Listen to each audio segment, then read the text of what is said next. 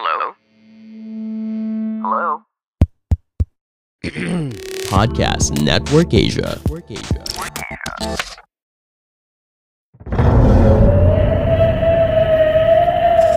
True Subscribers Horror Stories. Sa totoo lang, Sir Red, hindi ko maituturing na special gift ang pagkakaroon ng third eye. Isa itong sumpa. Real Paranormal Encounters. Kitang-kita ko po talaga na ang White Lady ay nakatayo sa gawing paanan ko at pinanlilisikan ako ng mga mapupulan niyang mga mata. And other scary stories from HTV Positive listeners. Noon, akala ko sa pelikula lamang nangyayari ito. Subalit nang makita ko mismo ang nangyaring sanib sa kaklase ko, naniniwala na ako na totoo ang mga demonyo. Pagkukwentuhan natin sa Subscribers Hilakbot Stories, Monday and Friday, 9 p.m. sa Hilakbot TV YouTube channel at sa HTV Facebook page. Replays on Hilakbot Podcast every Saturday at 9 p.m. Ikwento mo na bago maikwento ng iba. Dito sa Subscribers Hilakbot Stories. Yo, subscribers, Hilakbot Stories na naman po guys. Kaya kung kayo man ay baguhan dito sa ating segment, basta ride on na lang kayo. Kung hindi nyo nagustuhan, sige, stop. Stop right now. Thank you very much. I need somebody with a human touch. Ito na naman tayo. Nakainom na naman po ang inyong narrator ngayon. Ako po si Red, ang boses sa likod at sa harap at sa tagiliran po ng Red Diaries Tagalog Love Stories ng Hilakbot Haunted History at Sindak Short Stories. At salamat po sa mga kumakapit sa matigas at humihimas ng madulas sa oras na ito. So kung ikaw man po ay nakikinig sa pagkakataong ito at ikaw ay podcast listener natin, huwag ka na rin mahiya na mag-share ng iyong kwento katulad po ng ginawa ng ating mga senders na sina Marites, Hilda at si Vanessa. At ito pong kwento ni Vanessa ay base daw po sa kwento ng kanyang mama Rebecca. So i-share lamang po niya sa atin sa email sindakstories2008@gmail.com at sa ating Facebook ang Hilakbot TV Pinoy Horror Stories. So ito na. Ito ang Subscribers Hilakbot Stories.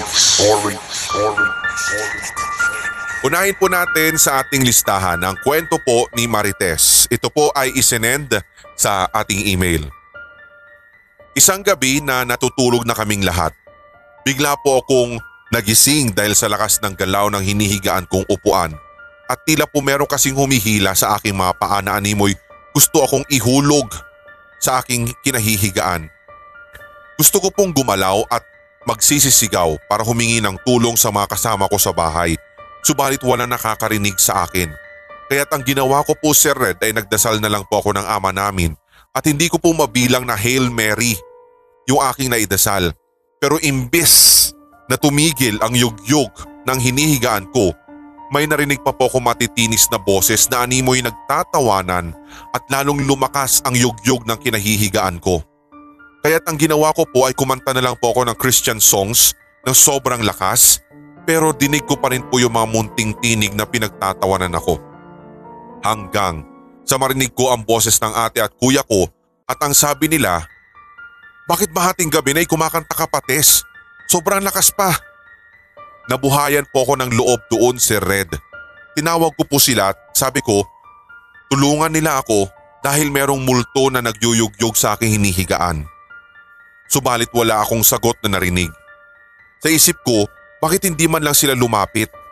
Narinig ko pa nga ang lakas ng boses nila at sinabi pa nilang ang lakas daw ng boses ko sa pagkanta. Ang ginawa ko dahil hindi lumapit si ate ko dahil patuloy pa rin yung mga munting boses sa ginagawa nilang pagtatawanan at ganun pa rin si Red, niyuyugyug pa rin yung hinihigaan ko. Pinagpatuloy ko yung pagkanta hanggang sa maramdaman ko na lang na huminto po yung paggalaw ng aking higaan. At nang makagalaw na ako, gano'n na lang po kabilis yung pagtayo ko at humiga ako sa tabi ng lalaki. Nagulat siya pero sabi ko, "Pwede ba makitabi? May multo kasi doon eh." Pero hindi po siya umimik at natulog din ulit. Kinaumagahan, tinanong ko ang ate ko na bakit di man lang sila lumapit noong naririnig na nila akong kumakanta. Ang sabi niya, wala naman daw siyang narinig at hindi daw siya nagising nung gabing yun. Kunento ko sa kanya ang nangyari kagabi at ang sagot niya, yan kasi, kinasabi ko sa'yo. ito talaga sinabi niya. Yan kasi, sinasabi ko sa'yo na wag mong binibiro o niloloko yung ampon. Ha? Ano ulit? Guys gawin ko to ulit. One more. Yan kasi, sinabi ko sa'yo na wag mong binibiro o niloloko yung ampon ko. Pinagpatuloy mo pa rin kaya yan pinaglalaroan ka ng mga bantay niya. Hanggang ngayon po nandito na ako sa abroad, Sir Red, ay daladala ko pa rin po yung karanasan na iyon. At siguro habang buhay, kumararanasan yun kung wala akong suot na krus. Kaya kahit na anong mangyari, hindi ko po talaga inaalis yung krus sa aking leeg. Siguro yung kwintas daw, at di na nga ako makasuot pa ng ibang kwintas, Sir Red, kahit na gustong gusto ko. Hanggang dito na lang po at pasensya na kayo kung sobrang haba. Actually maikli pa po ito at bahala na po kayo magdugtong sa una kong email. Maraming salamat sa iyo. Si Marites Coloma po ito. Thank you. You are listening to Subscribers Hilakbot Stories, true horror stories submitted by HTV Positive listeners. Katulad po ni Miss Marites, kahit po syempre, sabi ko nga sa inyo, hindi na masyadong creative yung paggawa pero nasa inyo na po kung gusto nyong gawin na medyo mas parang katulad po ng mga Kayla Draven. Hindi ko naman kayo hindi naman namin kayo pinipigilan sa kung papaano kayo magsulat, sa kung papaano ninyo ibabahagi ang inyong mga kwento. Basta ang importante po yung maiintindihan kahit napakasimple. Katulad po nitong kwento sa atin ni Ma'am Marites, yung sabi nga niya yung may umuyug-yug daw, baka mamaya may mainggit, baka iba na naman yung naririnig. Ay baka na naman iba na naman yung nasa isip ninyong yug-yugan na to. Katabi niya, baka akala mo yung yug-yug ng multo, yun pala may iba. Meron palang nagkakapit-kapit sa matigas tsaka humihimas ng madulas siya. Kaya yumuyug-yug. Pero hindi, pero kidding aside, sabi ko nga sa inyo, ito isang malinaw na uri ng bangungot, di ba? Katulad ng sinabi nga niya dito na parang akala niya, wala naman daw narinig yung mga kasama niya, di ba? At saka maganda rin kahit paano yung bandang huli kasi sinabi niya dito yung tungkol nga sa cruise, yung mga ganun. So parang at least na-inject yung paniniwala. Bahala ka kung maniniwala ka na malakas pa rin syempre yung power ng dasal o kung naniniwala ka man sa ganun. Kayo na pong bahala kasi mahirap i-convince at saka mahirap talaga pag ang usapan po natin ay patungkol sa mga religion, politics. Sabi ko sa inyo guys, sa ganitong klase mga usapan, walang nananalo. Kasi nga lahat may opinion. Dahil lahat may opinion, hindi magpapatalo ang bawat isang panig. So kaya sabi ko bahala na kayo kung maniniwala kayo. Nasa inyo na po yan. Okay? So kung hindi para sa inyo, hindi kumagat yung kwento ni Marites. Nasa inyo na po yan, okay? So, ganun pa man, maraming salamat sa iyo Marites kahit papaano, kahit nasa abroad na daw siya, dala-dala po niya yung karanasan niya ngayon. So, sana ma-overcome at hindi na rin maulit pa. Hindi lang malinaw sa akin yung tungkol dun sa ampon ng ate mo na niloloko. Parang binibiro-biro mo. So, ano yung backstory nun? Paano mo siya binibiro? Paano mo niloloko-loko yung ampon ng ate mo? Diba? Paano ba? Na parang siguro dahil ate mo nga, parang pamangkin mo na rin, parang nag-adapt sila ng bata, parang ganon siguro. Tapos naniniwala yung ate niya na baka mamaya yun yung mga bantay nung bata daw na ginugulo ka. Diba? Parang ganon. Pero ang creepy lang nung may naririnig siyang matitinis na boses tas nagtatawanan kahit na kumakanta siya ng Christian songs or yung nagdadasal siya, di ba? And speaking, nabanggit niya Hail Mary. Sana napakinggan nyo na po last week nung September 14 to 16, miniserye po natin yung Hail Mary, ang lihim ng Villa Romero. Sana po napakinggan na po ninyo. Ganun din yung ating miniseries na Viral Outbreak 2 sa panulat ni Jupiter Toledo. So sana napakinggan nyo na po lahat yan at sana nag-enjoy naman po kayo. Thumbs up lang po at saka pakishare na lang po para malaman po ng iba na meron nag-e-exist pa rin po tayo. Next tayo guys, sa susunod na kwento naman, ito po ay mula po sa ating Facebook, isinend po sa atin ni Hilda. Ito ang Subscribers Hilakbot Stories. Ito po ay true to life story, Sir Red. At nangyari po ito sa hindi mo aakalain na masayang lugar ng Boracay. So ito po ay nangyari before the pandemic and I booked our flight tickets ahead. So surprise sana sa husband ko ito and then I also booked a hotel accommodation for 4 nights and 3 nights hotel na yon. Hindi ko na po in-name drop yung hotel. Basta kayo na lang pong bahalang humula. Teka, sige, tingnan natin. Anyway, siguro kayo din nakarating na kayo sa Boracay, no? Bago siya ma-rehabilitate, bago pa man magkaroon ng pandemic. No, ang saya lang doon, ano? Walwalan, ano? Anyway, bukod pa doon, kung hindi man yung Puerto Galera, di ba? Ang dami mga beach dito sa Pilipinas. Beach yung mga dagat, ha? Baka iba na naman yung nasa isip mo. Okay, so ito po yung kwento niya. On our first day, syempre excited talaga kami. Though it's our second time na mag-set ng vacation sa Boracay, still na dun pa rin po yung excitement kasi favorite namin itong destination. At na-excite lang kami baka after a year or two ay meron nang nagbago doon. Pero first time po namin na mag-book ng hotel accommodation. Dumating po kami doon ng 3:00 ng hapon only to find out that our room was on the 4th floor. As in super dami ng rooms at hindi po ganun kadali na umakyat. Gamit ang elevator, sabi niya. Kasi may mga maliliit din na hallway sa bawat floors. Nasa tapat na door kami ng room 429. Pag open pa lang po namin ng room, parang kakaiba na po yung pakiramdam ko. Parang ang strange nung feeling. Medyo madilim po yung room at medyo dim din yung lights. Maliit lang ang window at hindi mo ma-appreciate yung view kasi natatakpan siya ng building ng mismong hotel kaya medyo may kadiliman. Pero tinanggap pa din namin kasi that time, yun lang po yung vacant room and at the same time, peak season kasi. So talagang aasahan mong fully booked lahat ng hotels pati yung mga rooms. First night, wala pong unusual kasi marahil pagod po kami sa biyahe kasi nakatulog talaga kami ng mahimbing noon. Kumbaga nagre-ready kami for tomorrow dahil doon talaga namin ibubuhos lahat ng aming oras sa paggagala sa isla. Then, nung second night, mabigat na talagang pakiramdam ko, Sir Red. Pero andun pa rin po yung pagbabaliwala. Yung husband ko, alam kong parehas kami ng nararamdaman. Ininsist ko pa sa kanya na lumipat na lang kami ng room. Pero nang tumawag si hubby sa reception area, ang sabi sa kanya, wala na daw vacant na room sa mismong hotel na yon. So wala talaga kaming choice. Ang ginawa na lang po namin, hindi na lang namin pinansin yung nararamdaman namin na kakaiba. The following morning, nagkwento sa akin Sir Red yung hubby ko na nakapanaginip po. Nakapanaginip daw siya. Tagalog na nga, hindi pa ma-pronounce sa maigi. Nakapanaginip daw siya na nag-aaway kami at umalis daw ako ng umiiyak. For me, it's a usual na nananaginip po yung husband ko kaya hindi ko na lang ito binigyan ng kahit na anong pang malalimang meaning. Nag-enjoy naman po kami the whole day ng activities lalo na yung pagsiswimming. On the third night, ako naman po yung nanaginip. Para sa akin po ang weird nun. Ang napanaginipan ko daw ay natutulog ako tapos nagising ako. And then nung pagkagising ko, nakita ko yung buong room as in yung exact same room namin ngayon. May nagmumulto daw doon. Pero ang room number sa panaginip ko is 428 pero in reality ay nasa 429. Sa dream ko, nakita ko po ang isang babae na nakaputi.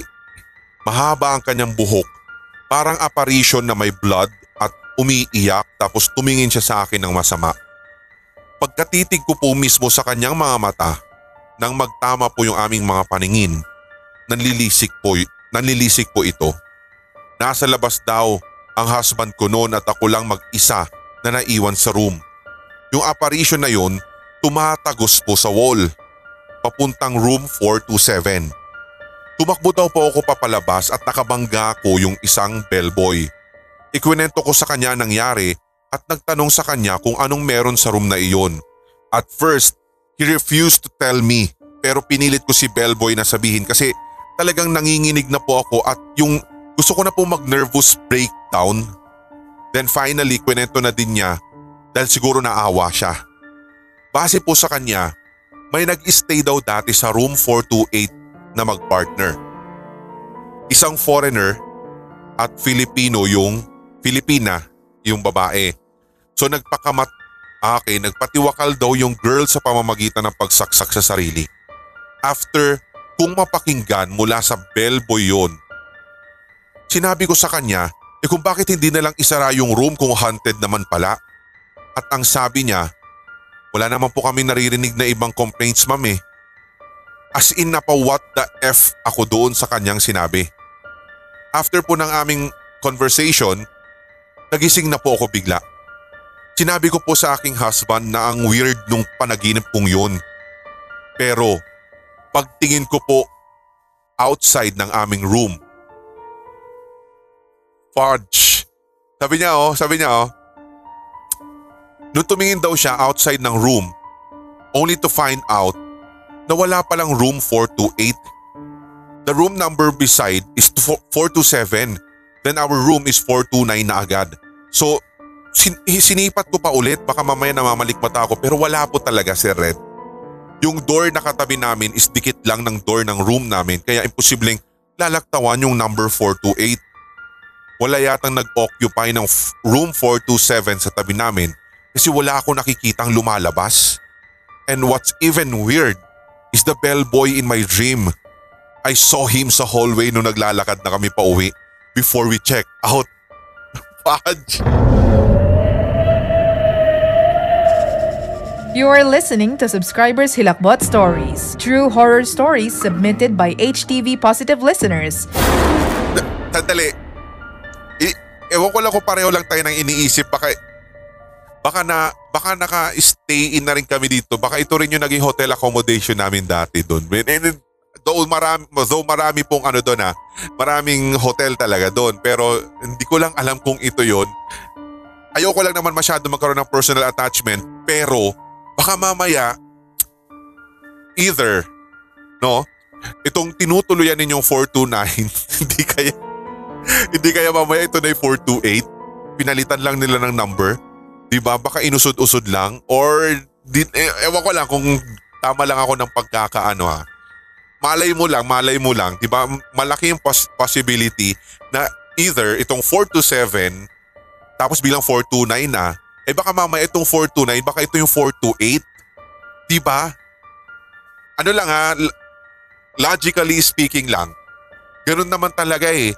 Guys ito, ikikwento ko lang po sa inyo. Kasi meron din po kaming trip dati sa HK.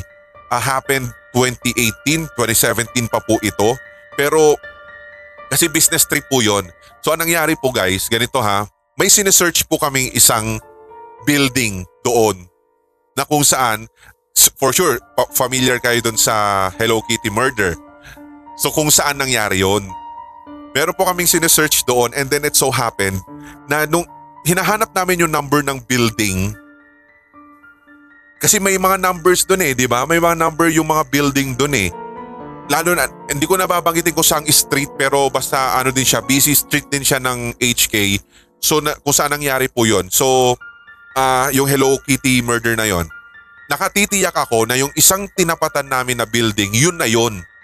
Kasi parang ganito rin yung nangyari Parang, sige, ipagpapalagay natin yung example niya. Dito nga yung parang, ang alam namin, nangyari siya sa street na may number na 428. Pero nung hinanap namin doon sa mismong street, wala na Parang 426, 427, tapos 429 na agad, and then 430 na, 431, nawala yung 428. Parang ganon. So kaya nilalagay ko lang yung example na ito, baka ganon. Kasi ang sabi daw po nila, ito lang mai-insert ko lang kasi parang ganon, somehow parang related siya. Ayon po kasi doon sa mga sinasabi ng ilang mga locals, lalo na ng mga tiga HK, mga national doon, kapag ang isang lugar daw doon may pinangyarihan ng crime or talagang merong history ng ganon, minsan pinapalitan daw nila yung pangalan or ini-scrap nila yung old address. Pinapalitan ng bago or minsan tinatanggal na talaga para daw mawala yung notion na ay dito dati nangyari to. Parang gano'n, parang hindi daw po katakutan. Pero kaya tama yung sinabi ko noon na itong isang building na tinapatan namin doon sa HK noon, ito na yun nangyaring yun. Kasi ito yung parehong-pareho doon sa nakita kong picture. So kaya lang naman kami pumunta doon kasi nga parang napag-usapan lang namin at saka wala pa talaga kaming meeting nung time na yon. So kaya napunta kami doon Pero ganun nga, baka ito nga yun guys. Katulad nung sinabi nito, yung 429 na tinuluyan ninyo ay dating 428 kasi it's 427 yung beside room number beside. Diba? Kaya dyan ka mismo nakapanaginip tapos nag-aaway kayo. Kaya nga ito yung sinasabi na naman natin, may insert na naman natin guys, yung sabi ko pagpaparamdam na idinadaan ng mga hindi matahimik na kaluluwa sa panaginip ng isang tao. Lalo na baka mamaya yung napanaginipan ng asawa mo is somehow connected doon sa nangyari bago magpatiwakal yung Filipina. Diba nag-away sila siguro yung partner niya. Diba? Tapos biglang napaka-weird din talaga. Medyo kinilabutan din ako doon sa part na sinabi niya na parang yung bellboy na napanaginipan niya is nakita niya sa hallway. Diba? Anyway, nagustuhan ko yung shinare na kwentong ito. Nakarelate lang din talaga ako kaya maraming salamat. And speaking nga pala, yung mga OFW na nakikinig sa atin sa HK, magpatiktik naman na kayo, lapag nyo po dyan sa baba, ilagay nyo po sa comment section para at least matiktik namin kayo, okay? So salamat po sa mga nasa HK, kung nasaan man kayo naroroon ngayon, maraming salamat po. At lalo na sa lahat ng mga OFW po na namimiss ang Pilipinas.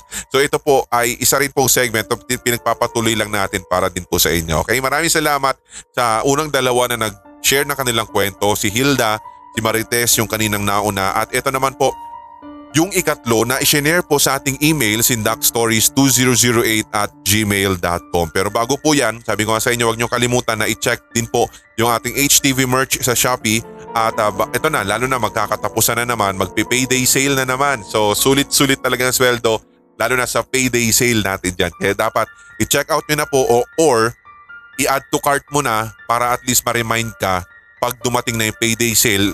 Insenas katapusan po yon and yung 10-10 yung mga super sale nila. Diba? Next 11-11 and 12-12. Asahan nyo po magbababa po ng presyo and then meron pong vouchers pa. So add to cart and then i-check out mo sa mismong payday sale or sa sale, super sale mismo ng Shopee. Okay? Thank you for supporting us sa HTV merch. At sa lahat ng mga nagpo-purchase po, maraming salamat. Kilala nyo na po ang inyong mga sarili. Next po, ito po ay kwento po ni Mama Rebecca at isinend po sa atin ni Vanessa. Ito ang subscribers Hilakbot Stories. Ito po si Red ay i-share ko lang po ng napakabilis. Galing po ito kay Mama Rebecca Nebria. Yun po yung apelyido nila. Dati daw kasi yung kapitbahay namin, which is yung kumare po ni Mama, ay nagpahula.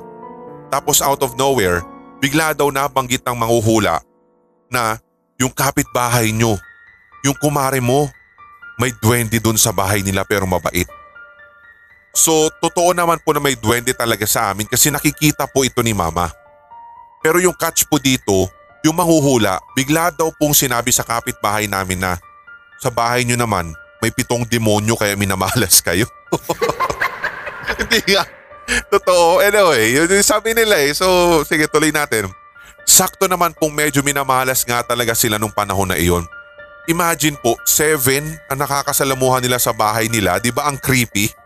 Tapos yun lang po si Red, parang walang kwenta pero SKL. Okay.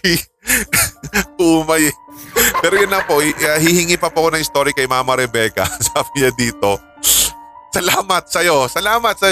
Ano to, life-changing po tong kwentong ito guys. Maraming salamat sa'yo, Vanessa. Nakamtan po natin yung kapayapaan at yung matagal na nating inaasam-asam na dito sa kwento mong to. Thank you. You are listening to Subscribers Hilakbot Stories, true horror stories submitted by HTV Positive listeners. Ako guys ito pinapaalala ko po sa lahat ng ating mga followers na ito lang po talaga yung channel natin na may check sa gitna. Hindi, biro lang. Ito let's set the record straight. Ako po hindi naniniwala kasi sa mga hula. Totoo to ha. Kahit na po sinasabi, ilang beses na ako yung binabasahan sa palad, sasabihin nila ganito, magiging swerte daw sa negosyo, mga ganyan. Alam mo kasi, sabi ko nga sa inyo, hindi naman natin dapat kasi paniwalaan ng husto yung mga hula. Although, hindi ko po sinasabi, hindi ko po naman kinokontra yung mga naniniwala talaga. Kasi minsan nagkakatotoo talaga. Pero kasi guys, kung kayo, pagmasdan ninyo yung mga, o kaya pakinggan ninyo maigi yung mga hula. Kasi nga from the word itself, it's hula eh. Diba? Kumbaga parang siguro tsambahan, hindi man, pero pansinin ninyo, hindi nila maibigay kung ano yung exact date, kung kailan yung exact time na makakamit mo itong hinuhula sa iyo or mangyayari yung hinuhula sa iyo. Napaka-generic guys ng mga hula, kaya isa rin po yun. Ito sabi ko hindi ko po kayo pinipersuade na huwag maniwala sa mga hula. Hindi ko po sinasabing ganon. Ito po yung personal na opinion ko po kasi talagang ganito lang po talaga ako. Hindi ako mapaniwalain sa mga ganyan. Lalo na yung mga hula, ilang beses na ako hinulaan na yun nga, swerte sa pera, swerte sa, Diyos ko, ma-aksidente daw ako yung mga, pero knock on woods, pero wag naman. Yun nga, kahit pa paano nakakatakot, pero isipin nyo, napaka-generic po ng mga hula, guys. Never kang makakarinig sa isang manghuhula ng exact date kung kailan mangyayari. Basta sasabihin sa'yo, mag-ingat ka. Kasi prone ka sa ganito. Baka ma-aksidente ka. Yung mga ganon. So napaka-generic. Lalo na yung mga horoscope. Sabi ko nga sa inyo, di ba nabanggit ko na sa mga previous episode ng SHS. Hindi rin ako naniniwala sa mga ganon. Kasi nga, ikaw pa rin naman ang gumagawa ng kamalasan at kaswertehan sa buhay mo. Maniwala lang po kayo. Kapit lang po kayo sa taas. Kapit lang kayo sa taas. At paghimas lang po kayo ng mga madudulas. Para at least, di ba, kayo din po ay makamit niyo yung mga ganon, yung mga goal. Kayo din naman kayo yung makakaalam, 'di ba, sa sarili ninyo. 'Di ba? Ay, ewan ko lang din po sa inyo kung mag-a-agree kayo, comment nyo lang po diyan para malaman ko rin po kung meron ba akong kasama sa paniniwalang ito. Kasi katulad halimbawa niyan, ito hindi po sa sasakyan ko siya. Sasakyan ko yung mga hula ni Rudy Baldwin. Although nababasa ko po yung kanyang page, yung mga sinasabi niya doon, nakakatakot talaga.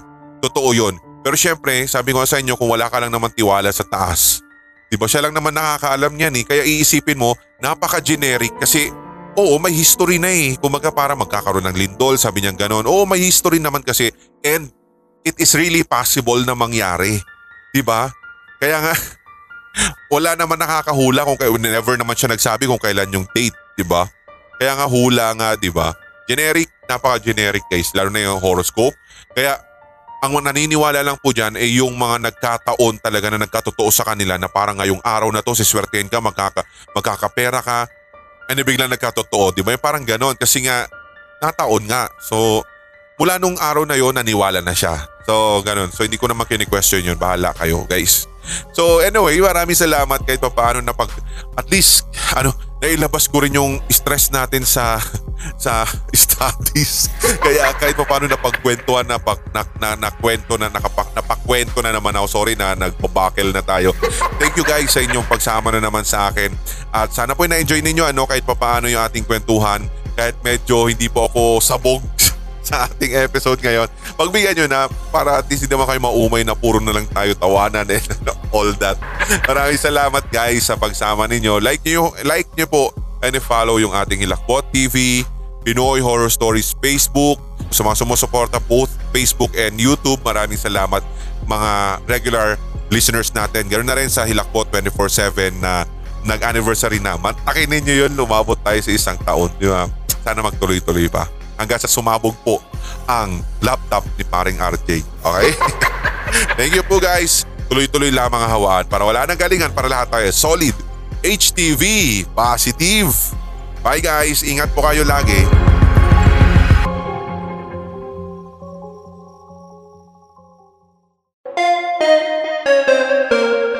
May mga kwentong kababalaghan o mga karanasan kang kahilahilakbot na nagmumulto sa iyong memorya? Ibahagi na yan sa pamamagitan ng voice message o kaya i-type at i-send sa sindakstories2008@gmail.com. Maaari ring i-private message sa Hilakbot TV Facebook page. Ating pagkwentuhan ang inyong real paranormal experiences kasama si Red. Ito ang Subscribers Hilakbot Stories. Hello sa lahat ng mga HTV Positive. Ako po si Red. Inaanyayahan ko rin po kayo na suportahan ang ating mga brother YouTube channels, Sindak Short Stories, Hilakbot Haunted History at ang Red Diaries Tagalog Love Stories. Subscribe na! Hello sa lahat ng mga HTV Positive. Ako po si Red. Inaanyayahan ko rin po kayong i-stream ang ilang piling kwento mula sa Hilakbot TV at Sindak Short Stories sa ating mga podcast. Ang Hilakbot TV Pinoy Horror Stories The Podcast at ang Pinoy Horror Radio. Maraming salamat sa pakikinig, Team Podcast.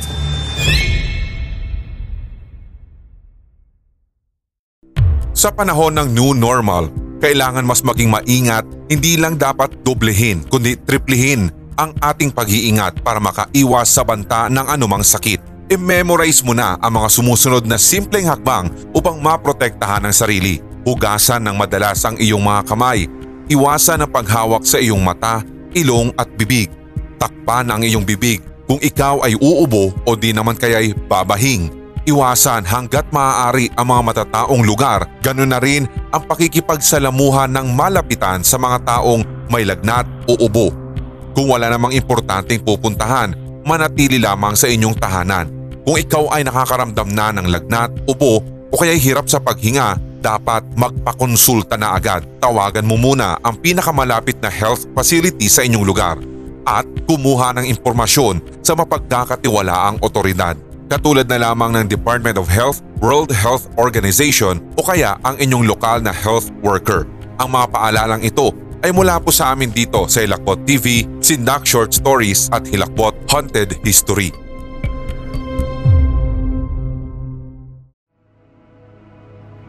This podcast episode is based on or is inspired by true events. Unless otherwise indicated, all the names, characters, businesses, places, events, and incidents in this podcast are either the product of the podcast creator's imagination or used in a fictitious manner. Any resemblance to actual persons, living or dead, or actual events is purely coincidental.